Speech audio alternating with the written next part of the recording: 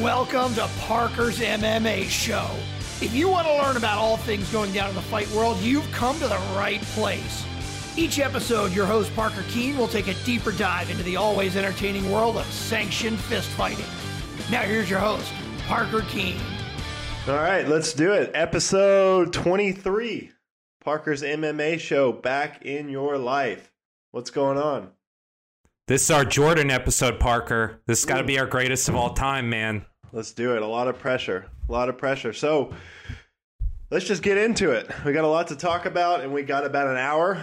So let's get after it. UFC Houston went down last weekend. A lot of controversy around the main event, Jon Jones versus Dom Reyes. How did you score it live, and have you rewatched it once, twice, how many times, and what do you think? What's your final conclusion on how the judges did? Did they get it right, or did they screw it up? So I scored it 3-2 live for Jon Jones, and I've rewatched it once. I still give him rounds 3, 4, and 5, to be honest. Right. So I score it the same live that I did on rewatch, but I will say on the rewatch, I think round 2 is a lot closer than people want to give Jon credit for. I don't think Dom really lands his shots in that round. I agree. Round 3 is a complete toss-up. So everyone's killing the judge who gave it 4-1 Jones and gave him 2 through 5, but I actually don't think it's that crazy. For me, Dominic Reyes won it, but won round 2, but I still think Jon won the fight. I think really this, I hope, opens up a larger conversation about judging in MMA and what's important and what's not. But I had Jon winning 3-4-5, 3-2 Jon Jones. I think the right guy won the fight. So live, I had it 3-2 Reyes. I've watched it twice since. Both times I scored it 3-2 Jones. Rewatching it, I agree with you. Everyone was throwing a big hoopla about round 2 going Jon's way, but honestly, I think on first glance it looked a lot worse than it was, because I mean Dom Reyes was chasing him down, throwing big haymakers, but he really didn't land anything. And I think round 2 is where he kind of gassed. He thought he had Jon hurt and was trying to put him away. And I think he's going to look back on that and, think maybe he should have conserved his energy a little more. But, I agree with you. I thought round 2 could have actually went to Jon, and then round 3 to me was a toss-up. 4 and 5, I had Jon winning. Just, I think he was able to pace himself better and just get through the fight. And then, obviously the takedowns helped. And he really started to pick Dom apart a little bit as Dom got more tired. But, yeah, that's how I scored it. Very, very close fight. I honestly would not have been mad with the draw. I think it was close enough where we could have seen a draw. Yeah, I agree with you, but you know how this goes. I mean, you've watched enough fights now, and I've watched enough fights now to know we don't really see draws in MMA, certainly not in 5-round title fights. I think the last one I remember is Woodley against Stephen Thompson, which I actually thought was a more decisive fight than this one was. So we'll see. But I don't think we see draws, and I really did have it 3-2 Jones both times I watched it. So I'm honestly satisfied with the result.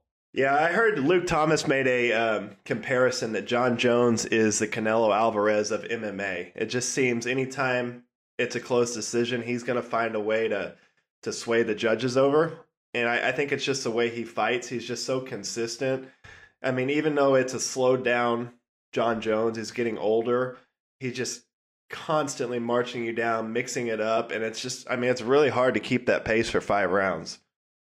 So what's funny to me is you have all these people talking about like, oh, these judges don't know what they're watching. Mm-hmm. They don't understand MMA, blah, blah, blah, blah, blah, all this stuff.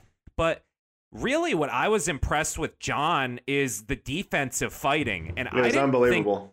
I didn't think Dominic Reyes landed a lot of clean shots in round 2. And that to me is really what separates like a casual from a hardcore fan, is being able to recognize when someone's doing good things defensively. And, you know, even though Dom is throwing the majority of the punches, it's what's landing clean, what's actually hurting John or causing damage or being effective in the striking department. And I didn't think round 2 was all that decisive. I didn't think there were that many clean shots. Like outside of round 1, I didn't think there was a single round that Dom won clearly. Round 2, he looked like Roy Jones dodging those. It was crazy. His head movement was unbelievable when he was up against the cage. And I think Dom thought he had him clipped. And it was fucking a work of art, his head movement. It was unbelievable. And I really got a good appreciation for that on my second watch. I mean, I was able to slow it down and kind of rewatch that sequence a couple times, but that was just incredible. I actually thought that Dom had him hurt in round 4 early, you know, the first minute or so. And that was the only time I thought John was hurt. Besides that, I think he was able to just roll with the punches and kind of slip off of those punches just enough. But yeah, that was really the only time I saw him hurt, and it was really early in that first or the 4th round, and John took him down like, you know, maybe a minute and 30 seconds into the 4th round. So yeah, okay. Well, yeah, I just wanted to see what you thought on the scoring. Let's roll into that. So what did you think of the judging as a whole on the night? I know there was a lot of, you know, there's a lot of people bitching about the judging and how ridiculous it was. And it was in some of the fights.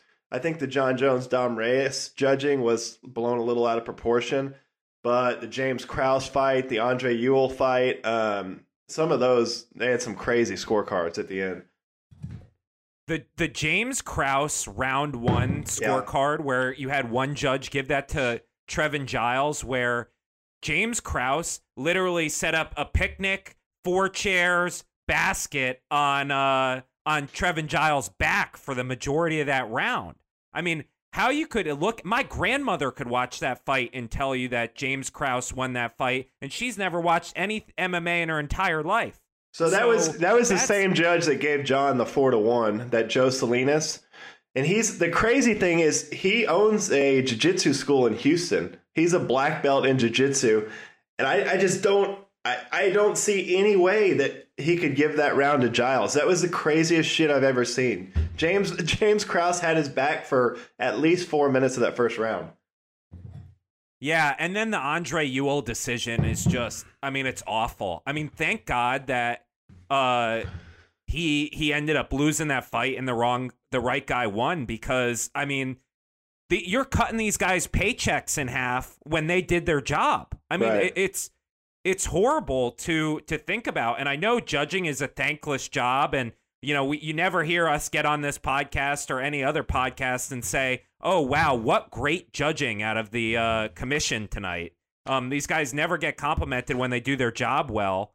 But at the end of the day, like, you know, you're dealing with someone's livelihood here. And I wish there was better training and more appreciation for what these guys do in the cage, and understanding that how important your job is as a judge. Yeah, explain a little bit how Texas is set up. I know Texas is known to be on the old unified rule set, whereas like California, Nevada, New York, New Jersey are all on an updated unified rule. So explain that a little bit. So I think the biggest difference and the most applicable difference here, specifically with this card, is in the way that the fights are scored. So in Texas, the idea is the effective striking and grappling carries the same weight as this term called control of the fighting area. So in my mind, the way that is scored is like John was able to move forward in this fight, and he was the one who was controlling the octagon, in addition to having roughly equal effective striking and grappling to Dom Reyes. So under it's basically the unified rules. It's basically if the striking and the grappling are even, then they use the ring aggression or whoever's coming forward to give the edge, or how does that work? So under the unified rules, effective striking and grappling is the most important thing. Right. And octagon control is like way down the list. It's almost never used because there's other, damage and other things like that are considered more important. Whereas Texas puts control of the fighting area as the same weight as effective striking and grappling. So they're judging all these things with equal weight. And I think that's what really changed the scoring is John was able to not only have equal striking in many respects to Dom Reyes, but he was the one moving forward for the majority of the fight. He was the one controlling the center of the octagon. And so I think that factored into the judges' decisions a lot compared to other states. Yeah, so what do you think could be done to update or change or try to eliminate a lot of the controversy we're having with MMA judging and scoring? I think we need to get rid of round-by-round scoring, to be honest. I think the round structure in MMA is meant to refresh the fighters and allow them to get coaching. It's not so that a fight can be treated basically as 3 separate fights or 5 separate fights. You had Mark Goddard got on Ariel Helwani's show this week and described how he judges fights, and he really described it as each round is a separate fight. And to me, that's a very bad way to judge an MMA fight because I think it was clear to everyone watching that, especially in the 4th and 5th, Dom was fading, and if that had gone to a 6th, 7th, 8th round, or if that was on the street and there was no time limit, Jon Jones would have won that fight. Right. And so to me, judging the fight as a whole is really the biggest change we can make in MMA, similar to the way that One Championship judges it, because it allows you to use a round 1 or the first few minutes of round 1 to really gauge your opponent, figure out what they're trying to do, and then bait them into it later in the fight, which in my mind is the sign of a true martial artist. Yeah, I heard Big John McCarthy say the way he looks at it, or the way he views judging is basically at the end of every round, which fighter would you rather be is the easiest way that he thinks of it.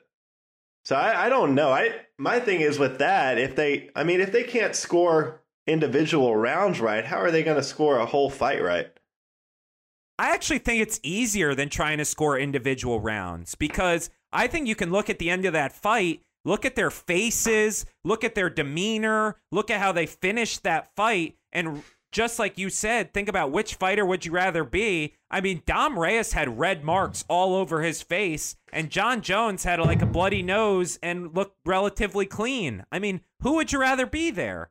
That's my question. I'd much rather be Jon Jones, and I don't even think it's controversial. So I think the trying to score individual rounds is what actually invites the controversy rather than thinking about it as the fight as a whole. I think is much, much easier to score because you really go on that 25-minute journey with these two fighters rather than it's like trying to watch a movie in like 10-minute segments. It's much easier to watch the 2 hours than it is in 10-minute segments. Well, my thing is there's got to be a way to get more people on there as judges, more qualified judges, so more training, maybe ex-fighters, or even, there's got to be some sort of computer system, something that's better than 3 people that are ex-boxing judges trying to look at MMA and figure out what the hell is going on.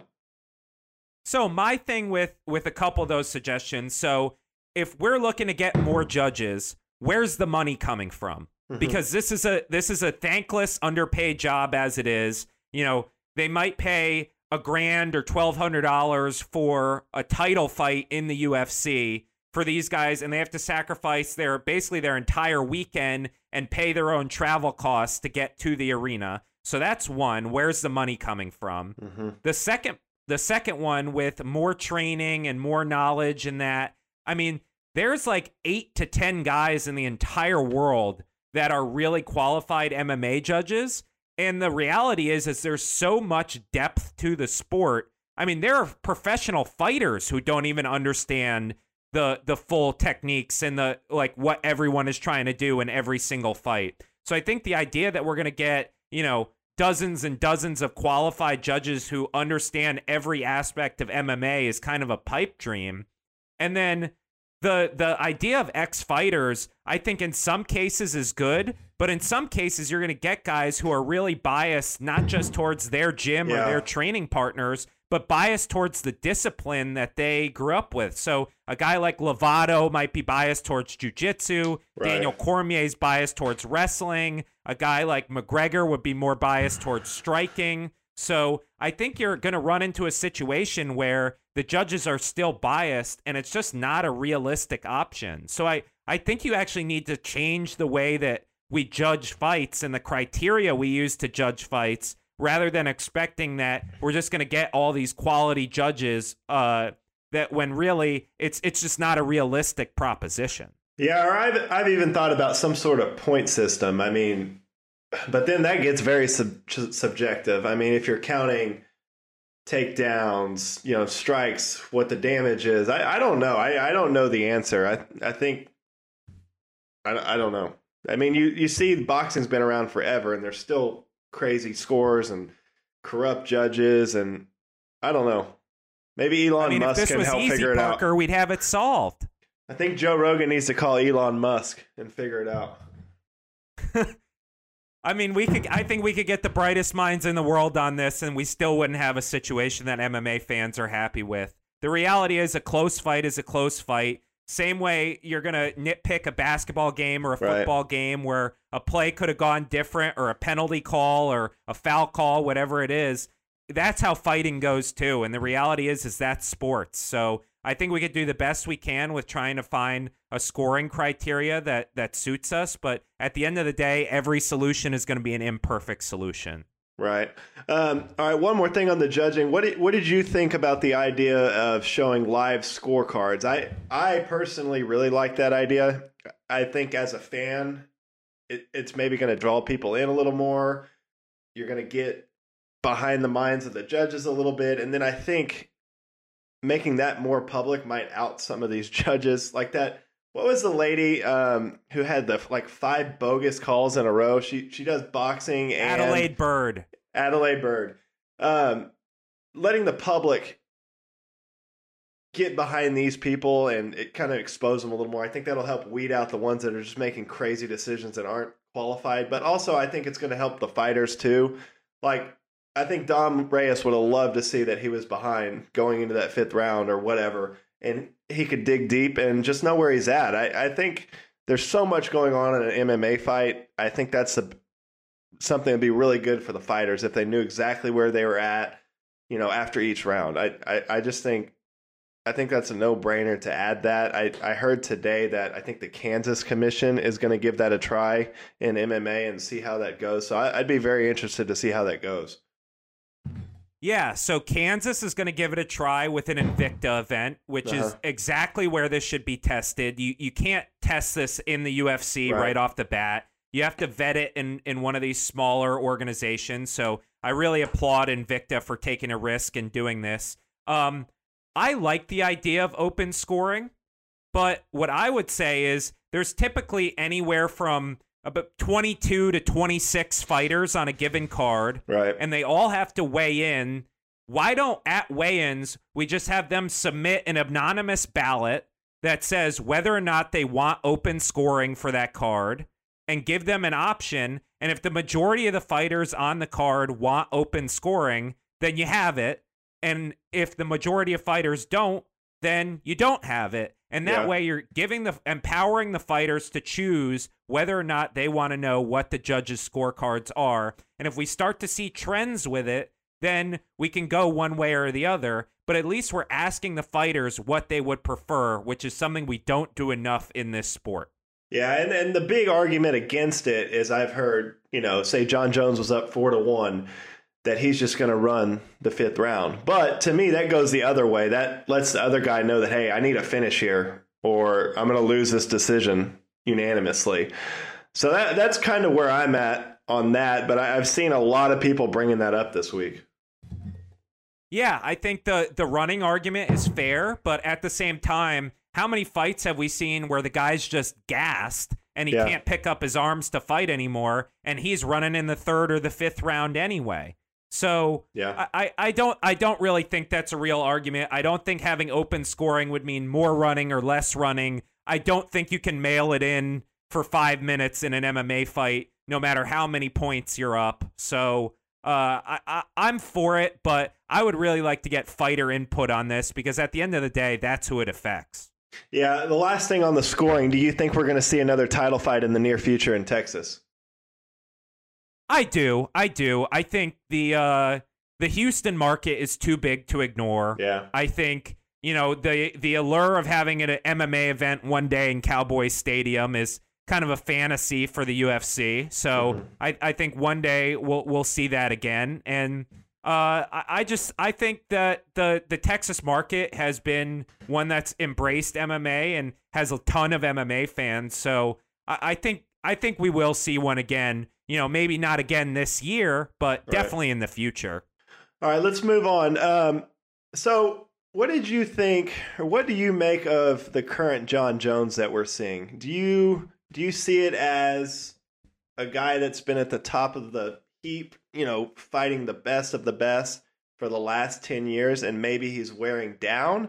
Or do you see it that this new crop, the Corey Andersons, the Dominic Reyeses, the Anthony Smiths, the Johnny Walkers, that they just have so much tape on him that maybe they're collectively piecing a game plan together to take him out? So I have kind of 5 theories, I would say, on what's going on with Jon Jones, and I bounce between them all the time of what I think is happening. The first one I think is Dom Reyes is just that good.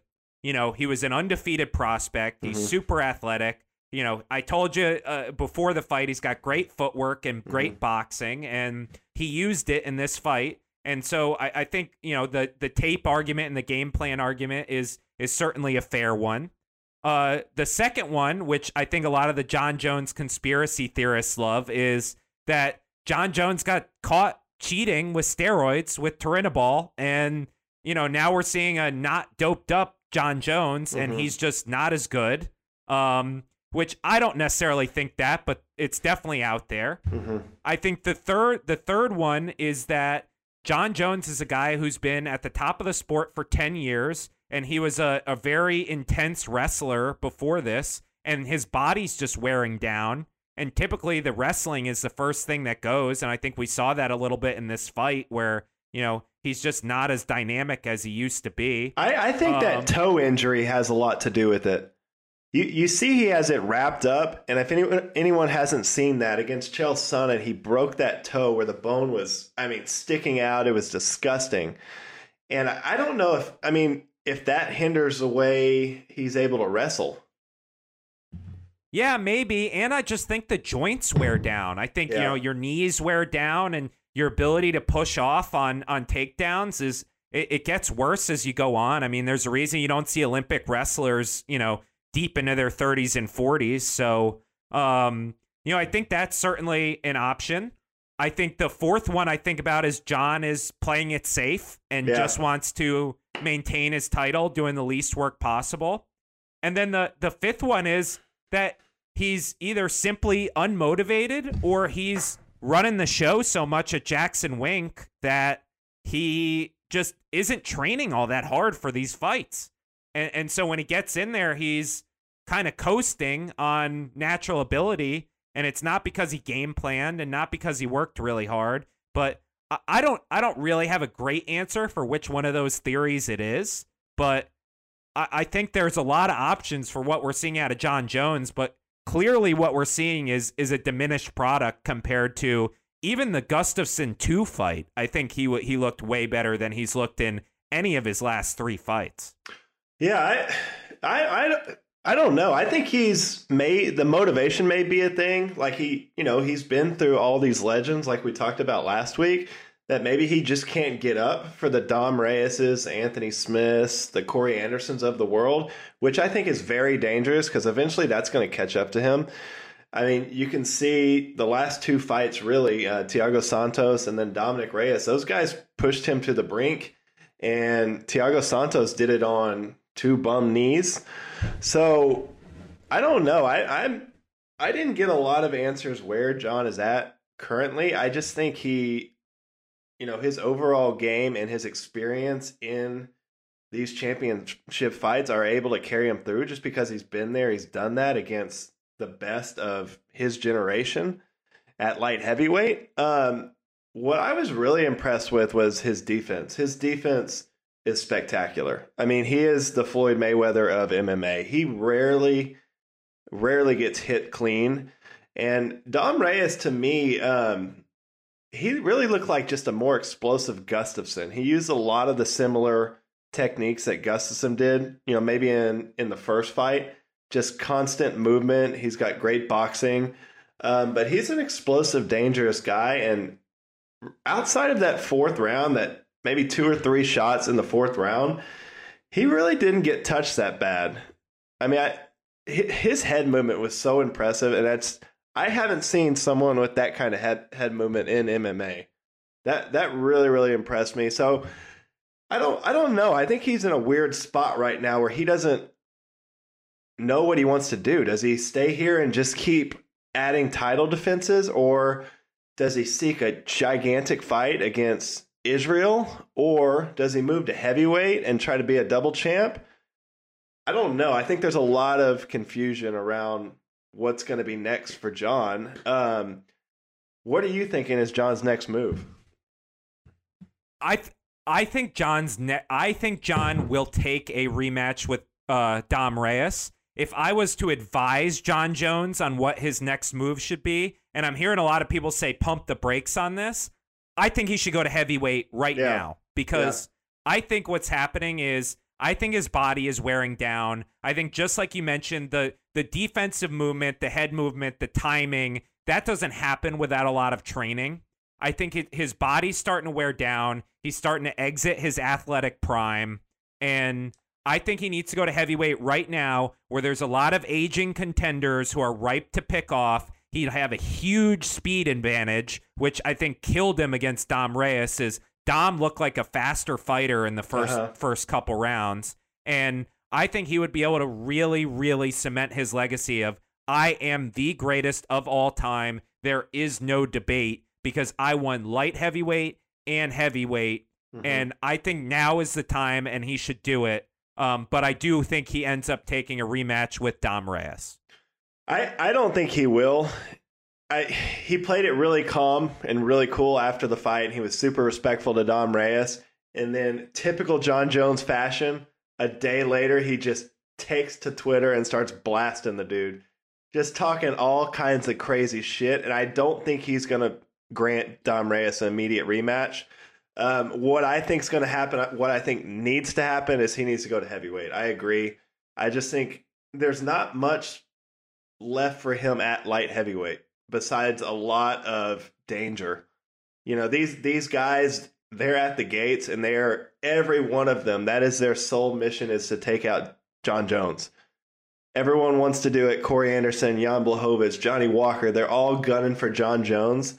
And honestly, at the moment, I think the big fights are all at heavyweight, unless he can get Israel to move up to light heavyweight, which I don't think is going to happen I think Izzy wants to defend his title maybe 2 or 3 times and then go after that Jon fight. So I agree with you. I want to see him go to heavyweight right now. I don't want to see a Dom Reyes rematch. I think it's too dangerous, and it's not as big of a fight.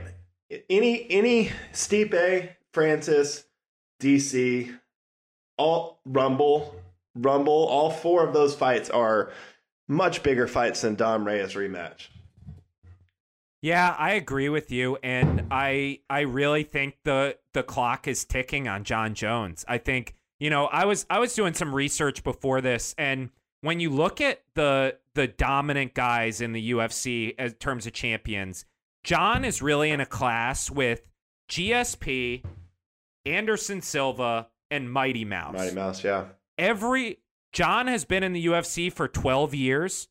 Every single one of those guys lost their belt within being in the UFC for 12 years. Every single one. It was like 8 years for Anderson, 8 years for Mighty Mouse, 9 years for GSP. Like, they lost their belt.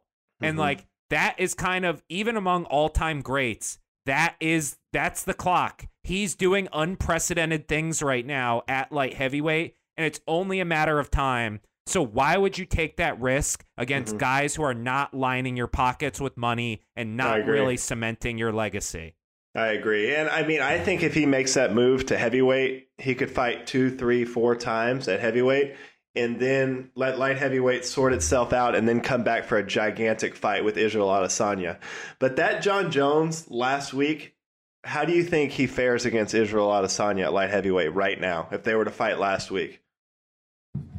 I'd be really scared if I was John against Israel. Yeah.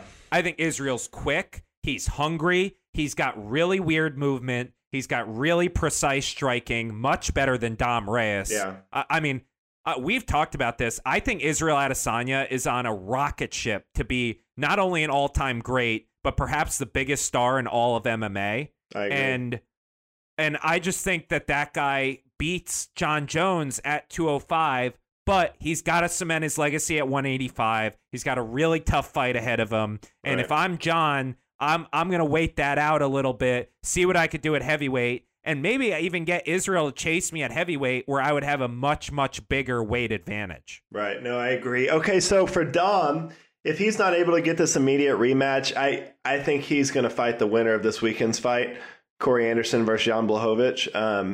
And I think that becomes an interim title shot if John decides to move to heavyweight or the solidified number 1 contender fight, because I don't think with the win, either of those guys are getting a fight against John. I just don't think he's interested. And like I said, it's not anywhere as near as big a fight as any of those heavyweight fights.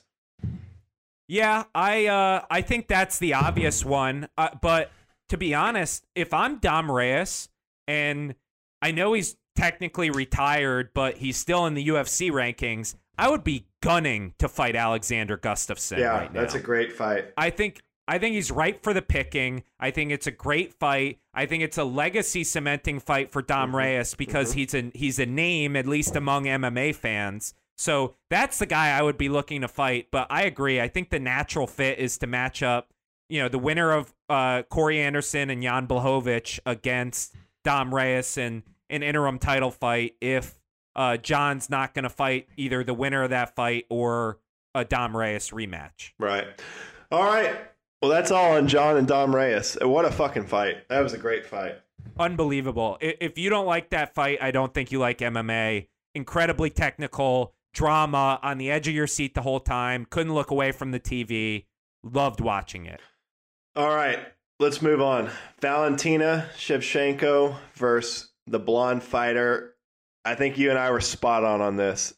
I mean, she's on another level. She's fucking unbelievable. Not only is she on another level, after watching her interviews from Media Day, Parker, I have never been more convinced that Valentina is a Russian spy. You're on the Ben Askren train? Are you kidding me? I love James Bond. Like, Ariel Helwani, Valentina, are you a spy? I am not the spy. That's exactly what a spy would say, Valentina, but I am not the spy. Like, you're a spy. We know it. And then she just whoops Caitlin Chukagian like 2 days later. I'm convinced she's a spy. She needs to be in the next James Bond for sure.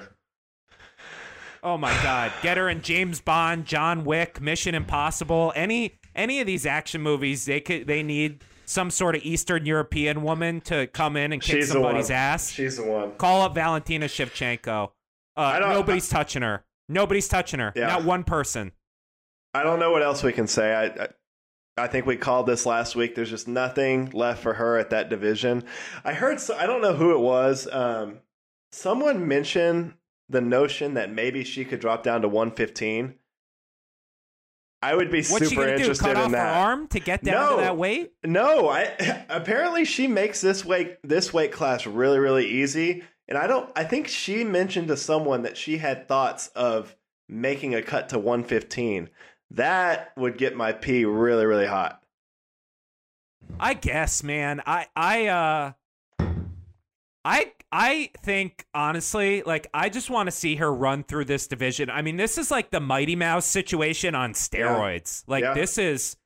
She is so leaps and bounds better than every single person. But, like, let's see it. Joanne Calderwood, you're next up. Next victim, please. Like, I love that I'll Scottish watch woman. it. I love Joanne Calderwood. That'd be a great fight. She's awesome. Yeah. She's awesome. And I love watching her fight. Yeah. And Valentina Shevchenko will put her face down on the canvas. Yeah. I said I think she's going to go on a kind of a Ronda Rousey-like build or run where she's just blowing through these people.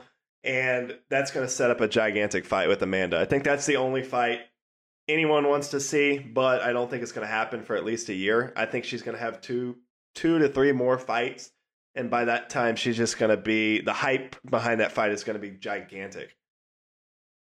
Let her fight Cejudo. Let's go out to like some random Eastern European country that'll Let's go to Japan. And let's go to Japan. Fuck it. let's watch Valentina wheel kick Henry Cejudo right in his giant noggin. I would love that. She knocks him out too, by the way. I don't think triple, quadruple C King of Cringe wants that fight. I don't think anyone wants that fight, maybe except Amanda Nunes. Right. I mean, you want to talk gangster. I mean, it's like you got two killers at 125 and 135 in the women's division. All right. So she's definitely a spy, and she's one of the baddest women on the planet for sure. Yeah, book me the Russian spy against Triple C. That's what the people want. Let's do it. Black Beast back in action at heavyweight, taking on Ilir Latifi. This one was close. I thought this was a very, very close fight. Latifi did everything in his power, I think, to win that fight. I mean, that's how you have to fight Derek Lewis. You have to drag him to the ground, try to control him, make it a boring fight, because that dude is fucking dangerous. I had my phone. We were in Fredericksburg, and we were on a dance floor, me and Leah, and I'm watching Derek Lewis fight while everyone's dancing, and I am going fucking crazy. When he flew across the octagon and threw a flying knee at 265 pounds, are you fucking kidding me? He is so scary. Derek Lewis says he's finally healthy, and I think that's really scary for a lot of guys. Latifi impressed me. I mean, what a chin on that guy. The Greco-Roman wrestling was great. Apparently Latifi deadlifts between 700 and 800 pounds. I believe it. He's got the strength for the heavyweight division. I mean, the guy looks like the human manifestation of like a rock Pokemon. But at the end of the day, I mean, I thought Derek Lewis won. I thought he did more damage, more effective striker. I thought Latifi didn't do a ton of damage on the ground, so I was happy with that. But let me ask you this, Parker. Was I the only one, or did you open up your Uber app and see what it cost to get to Little Woodrow's in Houston after that fight? No, what was it? Something stupid. It was like $250 for me to get from Dallas to Little Woodrow's in Houston. I probably could have ripped it. I thought about it.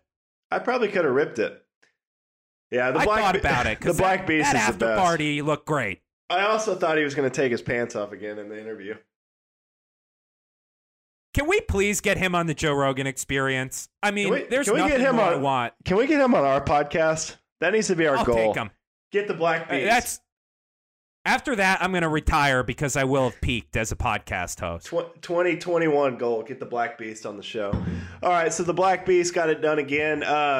Honorary gangster, bad motherfucker of the night, James Krause, stepping in on 18 hours notice. I believe he was there to corner and had a hell of a fight. He won the fight of the night, $50K bonus. Just as tough as they come, a veteran. I love watching that dude fight. A lot of respect to James Krause. They should reward him with a top 15 fight at 170 for doing this. Oh, for sure. For sure. I mean, he's very good technically. Yeah. He's one of the best coaches in the game. Yep. He was great on tough. I really like James Krause. I like watching James Krause. I mean, his jiu-jitsu is really slick. He took Trevin Giles' best shots, which there are middleweights who can't take Trevin Giles' best shots. Yeah, that dude was explosive. He was throwing fucking bombs, too. So I really want to see Krause fight. I would watch, I think maybe Krause versus Robbie Lawler. What do you think of that fight? Love it. Love it. We had a Valentine's Day flower crisis. 1-800-FLOWERS, you are on my shit list. Ordered flowers this morning at 8:30, and they just arrived at the office at 647. Come on, 1-800-Flowers. Get your shit together. Man, I used a new flower service this year from You Flowers, and it worked out great, Parker. So I'll give you the website. All right, shoot it to me. All right, Rio Rancho, UFC going down this weekend in New Mexico. Big main event fight at light heavyweight. Like we just talked about, this is shaping up to be, I think it's going to be the next fight for Dom Reyes. We've got Corey Anderson taking on Jan Blachowicz. Both of these guys have been on a roll. What are your thoughts on this one? I love Corey Anderson in this fight. I think Corey Anderson is hungry. I think he's becoming a more complete fighter. I think the fact that he was able to outstrike Johnny Walker really shows his development. We know he's a great wrestler. I expect him to come out and wrestle Jan, but I think if this has to stay on the feet, Corey's going to have no problem. I know Jan is really strong. He's got great power. I think he's a really solid fighter and a top 10 guy at light heavyweight perennially, but I love Corey Anderson, and I think Corey Anderson is a really scary guy right now in the light heavyweight division. Yeah, I agree. I think Corey Anderson's a dark horse of this division, and he has been for the last couple of years. And if you notice, really the only one that John mentioned in the post-fight interviews was Corey Anderson. So I think Corey Anderson is on his radar. I really like Corey Anderson this fight. You know, he hasn't had a whole lot of experience in main events. I think Jan Blachowicz has had maybe 3 or 4 main events in the UFC. But Corey Anderson's a guy, I mean, he's going to show up in phenomenal shape. I agree with you. I think he's became a really, really well-rounded fighter, and he's just hungry. He's hungry. He's a hard worker, and I think he's coming for John. I think he's angry, and he wants that fight. He feels like he gets overlooked by everyone. And I'm going to look for a big performance from Corey Anderson this weekend. I think Corey Anderson is going to win a decision. I think it's going to be a hard-fought fight, but I think he's going to pull it out and maybe win a unanimous decision over Jan Blachowicz. What are you thinking? Yeah, I tend to agree with that. I also think it's important to highlight, like, Mark Henry is still one of the best coaches in this game. I mean, he's still putting out really high-level guys. I mean, even Frankie Edgar, you know, who is been in this game forever and is not the fighter he used to be by any stretch of the imagination, is getting by basically purely on technique from the Mark Henry system. I think Corey Anderson, a guy who has all the athletic talent in the world, is in his prime, hasn't taken a ton of damage. I think he is really primed to fight for that title in 2020 with Mark Henry in his corner. Yeah, and I think he could be a guy, if John decides to move up to heavyweight for good, I think this could be Corey Anderson's division. I think he's just a super tough guy. Like you said, the coaching behind him is unbelievable. Some of the guys that Mark Henry's working with, I mean, look at Zabit, you know, Frankie Edgar, what he's been able to do with him. Marlon Moraes. Yeah, the rise of Corey Anderson. Everyone that I hear talk about Mark Henry said he is just like a guru. They say he's got this underground basement gym that just has all this code on the walls, and that's how he communicates the combos. So he makes it personal for each fighter, whether it's, you know, the combos their daughter or their dog or whatever. It's just supposed to be unbelievable what this guy does. So yeah, I'm looking for a Corey Anderson win. Like I said, I think it's going to be a hard fought decision. I think Jan Blachowicz he's a tough guy. He's a hard guy to put away. His jiu-jitsu may be something to look for. I think he's a black belt in jiu-jitsu. He's really dangerous off his back. Corey's a great wrestler, but I think he's a purple belt. So hopefully, you know, I think there's going to be some scrambles. Corey should be good enough to defend those attacks. But yeah, I'm leaning towards a Corey Anderson decision in a very hard-fought fight. Yeah, the question for me is really about Corey Anderson's striking defense, because I think we saw against OSP, Corey is a guy who he hits hard. His takedowns are explosive. I think he's the better technical fighter shot for shot. But at the end of the day, we know Jan Blachowicz has huge power in that right hand. And if Corey slips up once, I mean, he could be going to sleep. And so, you know, I love my KSW. And Jan is a legend of KSW. And so it pains me to think that this could be the end of the title run for Jan, but I do think the shot here for him is if Corey slips up once, he drops his hand, or he throws a ugly combo. I think Jan could come through with a big overhand right and put Corey's lights out because Corey's been knocked out before. Well, Jan's great at counter striking. That's how he fights. He fights a lot off the back foot. Corey's a guy that's going to push forward with kind of constant pressure. So for Jan, that's probably his biggest. What he needs to be looking for is to counter off a sloppy combo, maybe when it gets deeper in the rounds. He's also nasty out of the clinch. I mean, you saw how he knocked out Luke Rockhold out of the clinch.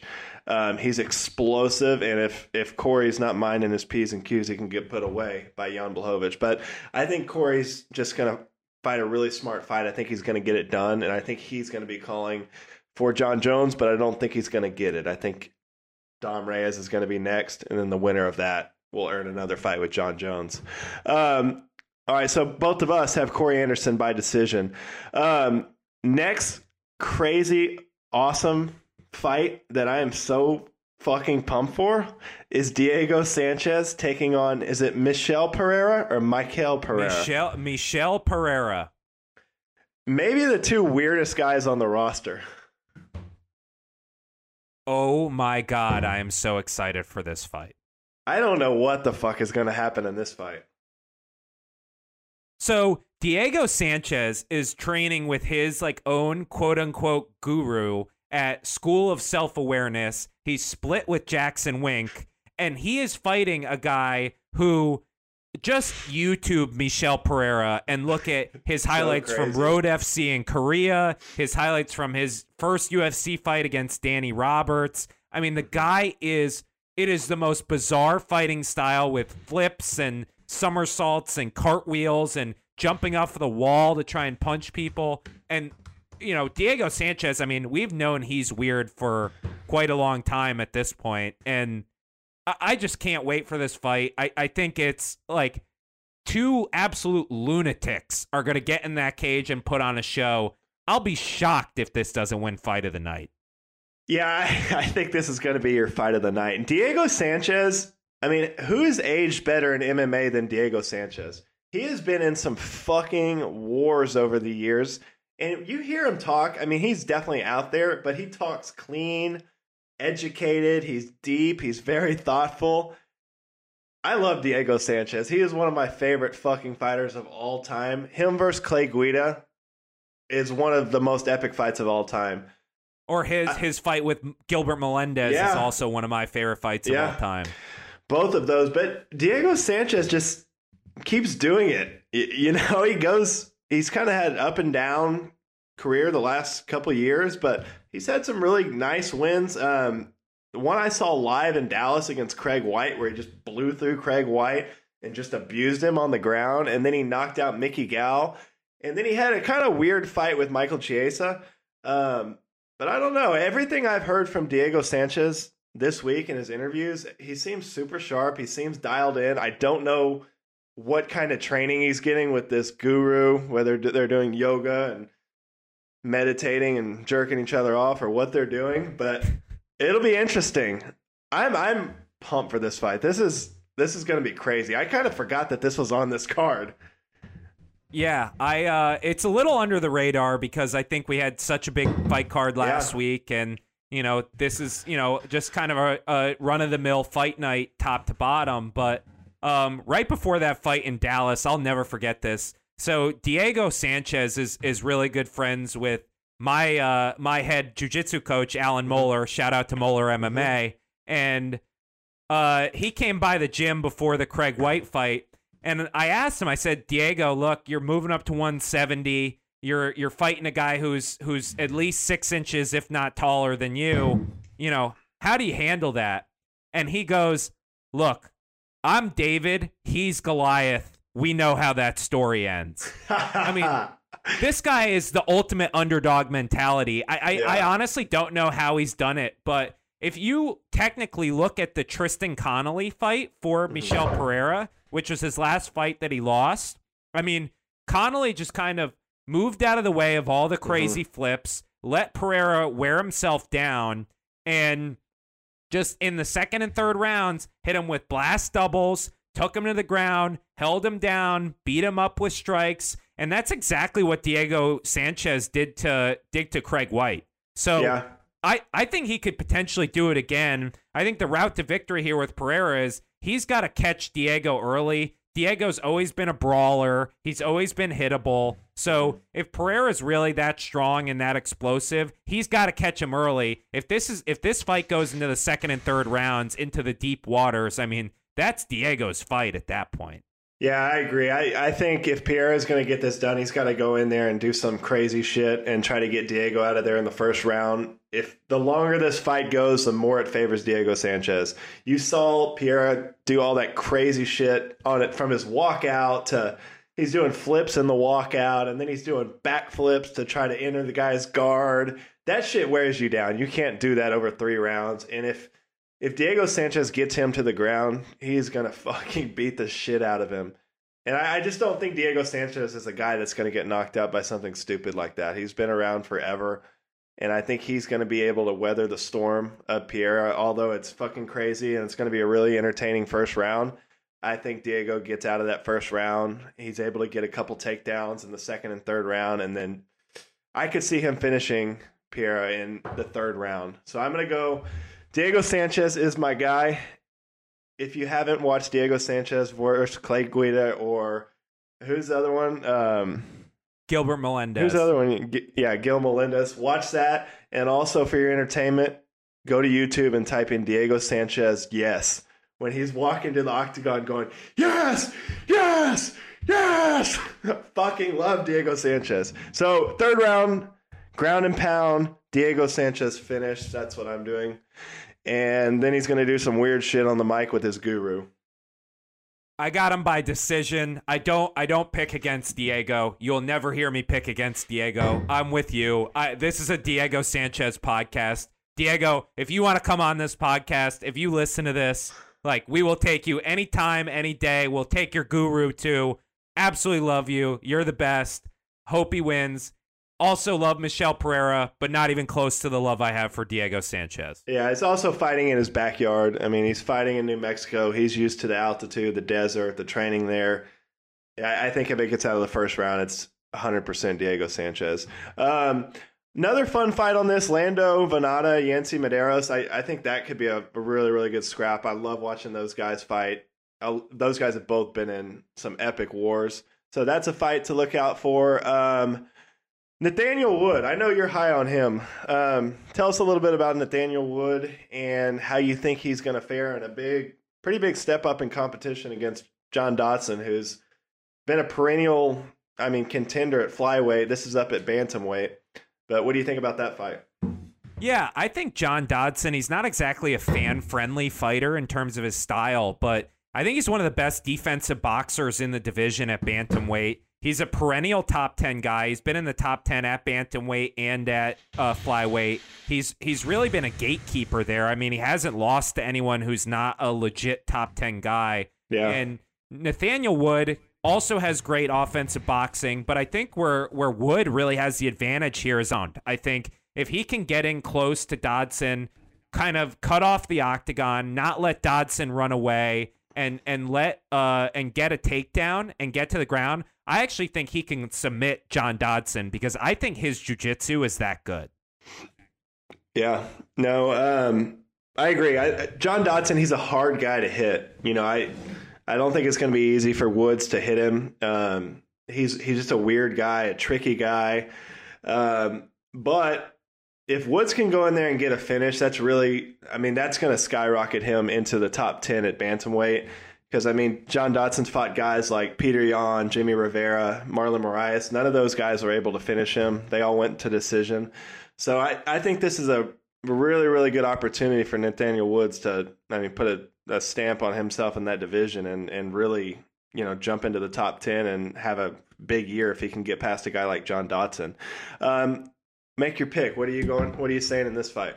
I'm going to take Wood by second round submission. I think this kid is really great on the ground, and I'd like to see the winner of this fight up against Pedro Munoz at bantamweight. I think that's a good fight for the winner of this fight. No, absolutely. I'm going to take Woods by decision. I think it'll be a good fight. I think you'll be able to see all his skills and what he can do in there. And I just think John Dodson's a really hard guy to finish. But I'm going to go Woods by decision. Friend of the show, Brock Weaver, making his UFC debut. He looked pretty good at the weigh-ins today in his Native American garb. So watch out for him. Hopefully we'll be able to track him down for an interview after this. But I think he's a guy, and you and I have talked about this, but I think Brock Weaver's the guy to look out for. He made a pretty big splash on the Contender Series. He's a hugely marketable guy. Obviously, he's got the Native American background, and I think he's a guy the UFC can really build into a star. So be on the lookout for Brock Weaver this weekend.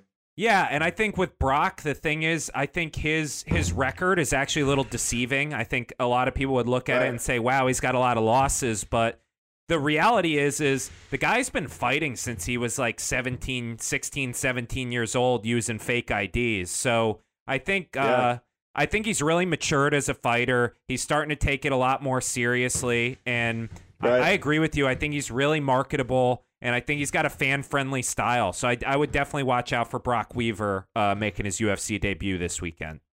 Yeah, and I think he's on a 7-fight winning streak too. So keep an eye on him. But I mean, if he can make a big splash, he's a guy that, on a card like this, I think he's on the main card too. I think he's like the second or third fight on the main card.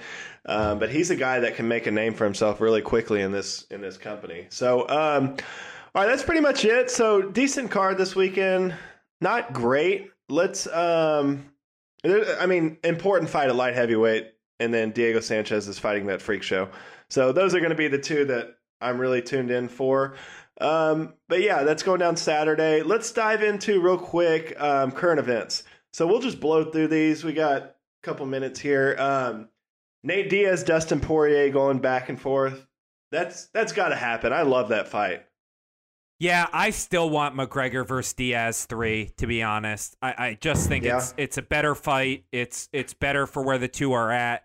And I think we've talked about this, but I think McGregor is either fighting Nate Diaz or Justin Gaethje next. And whichever of those two guys doesn't get picked for the McGregor sweepstakes, I think they'll end up fighting Dustin Poirier. And I would favor Poirier in both matchups. I basically think if your name isn't Khabib, McGregor, or Tony Ferguson, Dustin Poirier is going to beat you in that 155-pound division. You would take Poirier over Gaethje right now? Yes, absolutely. Really? I'll disagree with you on that. I think Justin Gaethje is on another level right now, and I don't think anyone's beating him until he gets to that title fight. I don't know. I mean, this fight, obviously, everything right now at 155 and 170 is kind of waiting on Conor McGregor. I mean, you're not going to get a gigantic fight until Conor McGregor picks who he's going to fight. And then I agree with you. I hope it's Nate. I think it's either going to be Nate or Justin. Nate, to me, is the best fight, the most winnable fight for Conor. If they go that route, I wouldn't mind seeing Justin take on Dustin Poirier in a rematch. I think that's a phenomenal fight, and I think that's your number one contender fight, clear-cut number one contender fight at 155. So, yeah, they were going back and forth. I think Dustin, for whatever reason, wants that fight. It's obviously a big fight. It's probably the biggest fight he can get right now. But that'll be interesting to see how that all shakes up. I think honestly, it's right around the corner. We got Khabib, Tony in April. I think shit's going to start falling in place right after that. So everyone get your popcorn ready. It's going to get crazy here in a second. Next one, this is a sad one. BJ Penn back in the headlines for all the wrong reasons. DWI in Hawaii. He just had a couple months ago was released from the UFC after I think he had 2 or 3 brawls outside of a bar. It's not looking good for BJ Penn, and it's very, very sad. This is a legend in the sport and a guy that you just hate to see it end like this, but it doesn't look like it's going to end well for BJ Penn. It just keeps getting worse and worse. Yeah, I hate seeing these headlines about BJ Penn. Yeah. I mean, he's one of the guys who got me interested in the sport in the first place. I mean, he was such a phenom, coming out of Hawaii and, was willing to fight anyone, was really at one point one of the best pound for pound fighters in the world. And and it's crushing. And I just hope he gets help.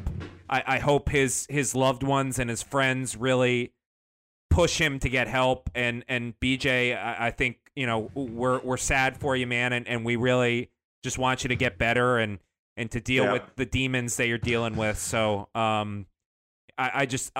hate seeing these, to be honest, Parker. Yeah, it's hard to see. We hope BJ gets better. This was a big one for me. Lovato Jr. gives up his middleweight strap. We saw him on Joe Rogan. He had talked about the brain issues he was having. And then you have a mega fight in Bellator. 170-pound Douglas Lima, the champion Douglas Lima, taking on legend Gegard Mousasi in a middleweight fight. I love this fight. I think this is a really big ask for Lima. And I was live when Rory took on Mousasi and tried this route up at 185. And I don't know. I'm really, really nervous for Douglas Lima on this one. What do you think initially? Parker, I'm picking Douglas Lima to win this fight and become the next Bellator double champ. I think he's that good. I think Mousasi has lost a step. I don't think Bellator motivates Mousasi all that much. I think his fight against Lyoto Machida really showed me a lot that this guy's just not as quick as he used to be. He's not as willing to grapple. I think Lima has really underrated grappling. I think we saw against Lovato, who's, a good striker, not a great striker, but he was really getting the better of exchanges with Gegard Mousasi during their fight. I'm going to pick Douglas Lima. I think Douglas Lima wins this fight. I really want to see them book John Salter against Anatoly Tokov, which are two Bellator middleweight contenders, as kind of a number one contender fight underneath this. Yeah. But I really like Douglas Lima in this fight. I think he's really just on the top of his game right now, and Gegard Mousasi just isn't. Yeah, I think Gegard Mousasi is kind of in this John Jones space. He's a guy that's been around. I mean, he fought in Pride. And he's just a guy that's been fighting since he was 18, 19 years old. I still think at any given night, he could be one of the best fighters in the world. I agree. I saw him fight Rory, and Rory to me is a top 5 fighter in the world at that time when they fought, and he just blew the fucking doors off of Rory, took him down and just beat him to death, and there was nothing Rory could do. He's a big guy. You got to remember that he's fought I think he's fought at 205 and heavyweight throughout his MMA career. So he's a big guy in there. And when he got in there with Rory, I mean, there was a noticeable difference. And I think it just matters what Mousasi do you get that night. Do you get a motivated Mousasi who's been training, who's world class? Because Douglas Lima is going to bring it. You know what Douglas Lima is, and he's coming for you. So for Bellator, this is a great fight. This is a phenomenal fight. I would think Bellator would hope Lima can get it done because he's a guy that you can build a company around Lima. He's a world-class fighter. So I'm really, really looking forward to that. Awesome move by Bellator. Bellator is just fucking crushing it right now. They're on fire. I mean, their cards are really unbelievable right now. I'm really excited with what they're doing. It's distinctly different from what the UFC is offering, which I think is really the route that they have to go. And I'm really looking forward to that card, which has the light heavyweight title on the line with Bader versus Vadim Nemkov out of Team Fedor. So I'm really excited for what Bellator's got cooking up over the next few months. All right, 2 more headlines, and then we will get out of here. The UFC is returning to Dublin August 15th. Are we booking our tickets or what are we doing? Oh, I would love nothing more than to be in the 3 Arena. I think this is kind of the obvious date for McGregor, right? I think you could sell it as a pay-per-view. They've clearly done it with Abu Dhabi this year. I don't think the time difference really matters in terms of being able to sell a pay-per-view.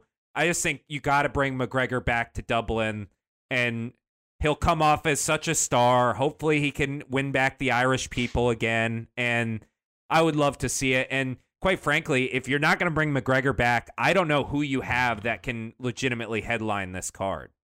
Yeah, because Bellator has kind of dominated the Irish fighters. I mean, they have all the Irish fighters out of SBG. So I don't know. I think August is a stretch. You think it's going to be that long until McGregor fights? I think he wants a springtime, summertime fight. I do. I definitely do. But I think they could convince him just because Dublin is such a draw for him. Yeah. I think that could be a bargaining chip for them. But I mean, we'll see. The other guy that they could potentially headline it with is Gunnar Nelson, but I think that's kind of a weak headliner, to be honest. I think that's more of a co-main event. Yeah, I mean, you got Leon Edwards, Darren Till. Both of those guys are huge in the UK. If Edwards can get past Tyron Woodley, and then who knows what's going on with Darren Till and the Killer Gorilla? They've kind of been going back and forth. Yeah, I've heard a lot of rumors that that's not going to happen on March 7th. So maybe they do put Darren Till in Dublin, but kind of seems odd to take a Liverpool guy and in your return to Dublin and your return to Ireland, you throw him in there rather than saving it to have Conor fight in his hometown. Yeah, the other thing to note, it is a fight night, so they would definitely have to make that a pay-per-view. Conor's not going to fight on a non-pay-per-view card. Yeah, so I don't really know, honestly, what they're doing there. It kind of seems odd to me, and it seems like the ship has sailed on the UFC in Ireland, and Bellator has really moved in there and taken over. Okay, last thing, and then we will get out of here so our girlfriends don't fucking kill us. Manny Pacquiao signs with Conor McGregor's Paradigm Sports Management. Any thoughts on that? I think this is a fight that could happen down the line. I don't think this fight happens in 2020. I think the absolute earliest this would happen would be in 2021. And I think it only happens if Conor regains an MMA world title. So I think people love to speculate, and it's fun, and they're two of the biggest stars in combat sports, but at the end of the day, it's a bit of a non-story for me. I think Conor's trying to double dip. He's going to build up that fight, and he's going to fucking cash in. And I agree. I don't think it's going to be this year. I think this year is going to be Conor in MMA. But 2021, I will bet my left testicle that Conor McGregor fights Manny Pacquiao or Floyd Mayweather in boxing. And they're going to sell out some gigantic arena, and everyone's going to get paid. And I guarantee you Dana White figures a way to get Zuffa Boxing involved with that. So those are my bold predictions. Here's my question to you, Parker, and then we'll leave it after this. Okay. Which of these three fights is the most likely to happen? Manny Pacquiao against Floyd Mayweather 2, Manny Pacquiao against Conor McGregor, or Conor McGregor against Floyd Mayweather 2? Conor versus Floyd. I think that's the most likely one to happen. They've done business before. Floyd's got a relationship with Dana White. I think they'll all find a way to work together. McGregor Entertainment, the UFC, Zuffa Boxing, and Money Mayweather Promotions. They saw how much money they could make the last time, and I think they'll do it again. They're just going to cash in, and I think that's the most likely one. All right, I got my money on Floyd versus Pacquiao too. I think that's the most likely to happen. I think that's the most dangerous fight for Floyd right now. Yeah, but I also think Floyd realizes that it's going to be hard to hoodwink people twice on the McGregor thing, and I think Manny Pacquiao is the biggest payday in boxing he could get with the least risk. Yeah, I want to see Bud Crawford and Manny Pacquiao. That's the fight I want to see. So you want Manny Pacquiao to get killed? No, Manny Pacquiao I think can still hang. He's 41 years old and he has looked fucking phenomenal. I don't know. I think those three, they're going to be tied together for the next couple of years. There's going to be a lot of rumors, but I think eventually you're going to get Conor versus Floyd. Yeah, so that's what I think. So decent week of fights. Obviously, a lot of headlines around the John Jones fight. And I think we're sleeping on what's next weekend. Tyson Fury versus Deontay Wilder. Are you fucking kidding me? That's the 22nd. It's already here. It's here. I can't believe it, man. I watched the first fight today, and I couldn't be more excited for that. We're going to have to jump on next week and talk a little boxing. I think so. I think we may even have to have a boxing segment this week. Sorry to all the MMA purists. Yeah, we're going to do it. This is a gigantic fight. This is Ali Frazier. I mean, this is going to be awesome. I'm so pumped for this fight. All right, so let's wrap it up. It's Valentine's Day. We're going to get fucking scolded if we don't get off the air. Parker's MMA Show, episode 23. We are rocking and rolling. We're going to keep them coming. Everyone, please give us likes, subscriptions, share. Tell your friends about it if they like fighting. Me and Billy will keep it coming. Any Parker's last words MMA from you? Show on Facebook, Twitter, and YouTube. Please look us up, subscribe, like the page, follow the Twitter account. We'll be posting. We'll be talking about fights, and look forward to chopping it up with you next week, Parker. Till next time. Happy Valentine's Day, everyone. Cheers. Signing off. All right, later. Later. Thanks for listening to Parker's MMA Show.